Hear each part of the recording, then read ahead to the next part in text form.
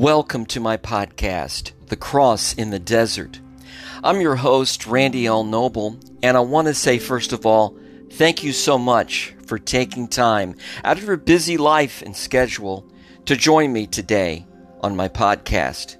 Reyhaneh Jabbari was just 26 years old when she was hanged in Tehran, Iran, in the early morning hours of October 25th, 2014. And why was she hanged?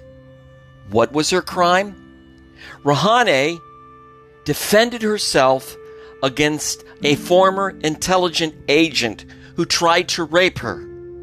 She was lured into a dirty apartment building under false pretenses, and during a violent struggle where Morteza Serbandi tried to rape Reyhaneh picked up a knife on a nearby table and stabbed him in self-defense, which is what any normal young woman would do who was trying to be raped. As a result of his stab wound, Morteza died. For 7 long years, under grueling circumstances, Reyhaneh was tortured in prison. They tried to make her change her story because this would harm the reputation of this former government agent.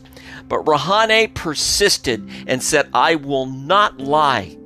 He tried to rape me, and I defended myself." The courts in Iran refused to believe her story.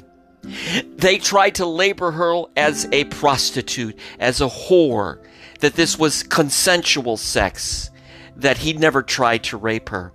The reason why she never survived the court challenge was because of the way women are viewed in Iran. And on October 25th, 2014, she was hanged for simply defending herself as a woman who was being raped. I want to take some time this morning to remember and honor Reyhaneh by reading from my book, Reyhaneh, A Beautiful Fragrance. It's a book that you can purchase on Amazon in both paperback and Kindle. And that way you can become her voice too. I want to read a selection from her prison letter. She wrote several prison letters while in prison that were translated and printed on the internet. They had to be secretly smuggled out. And her voice was being heard behind prison walls. And in prison letter number 1, Reyhaneh writes, quote, "I, Reyhaneh Jabbari, am 26 years old, with a hanging rope in front of my eyes that I am not afraid of. I write to tell the tale that I lived. I want to tell you everything that I said in court, which they did not understand, and everything that I cried out under torture, which was never heard. Everything that I screamed out while I was brutally kicked by 4 forceful interrogators who regarded themselves as almighty. Perhaps someone in this world would hear my cries and feel my pain." Reyhaneh Jabbari, from prison letter number 1. And in her final words to her mother, Sholi, shortly before her execution, she writes, "In the court of the Creator, I will charge Dr. Serbandi, I will charge Qasem Shabandi, and all those that out of ignorance or with their lies wronged me and trampled on my rights and didn't pay heed to the fact that sometimes what appears as reality is different from it. Dear soft-hearted Sholi, in the other world it is you and me who are the accusers and others who are the accused. Let's see what God wants. I want to embrace you until I die. I love you." And this is a short tribute from 2 young Iranian girls, Maral and Samar, that at that time lived in Shiraz, Iran. They write, Dear Reyhaneh, you are alive in the hearts of all women in Iran. You are a symbol of perseverance, the shout of injured women. You are a flower blossoming in the soil that will never, never surrender. There are thousands like you held captive in this land of animals. I wish I could have rescued you.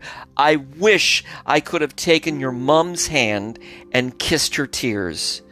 But now you are safe at home with God, the place of Reyhanehs, the place of Nedas, the place of angels.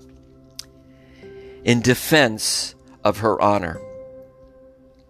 In the Persian language, names have specific meanings that relate to life. The name Reyhaneh means flower, fragrance. Ironically, my name in the English language, Randy, means defender. I don't believe that it's a coincidence that I am writing this book for Reyhaneh. I am not merely writing out of sympathy. It's much bigger than that. I believe I have the God-ordained task to live up to the meaning of what my name means. I want to be a defender of Reyhaneh's honor as a woman. Reyhaneh was the helpless victim of a man's uncontrollable sexual advances, and she did what any honorable woman would do in her situation: defend herself. In Iran, the unfortunate reality is that women are the property of men in a society that elevates the status of a man because of Sharia law. According to the Quran, men are superior to women, and the testimony of a woman is only worth half that of a man's. Surah chapter 2, 282, Surah chapter 4, verse 34. Reyhaneh grew up in this kind of culture, and because she defended her honor against a former intelligence agent, her fate was sealed.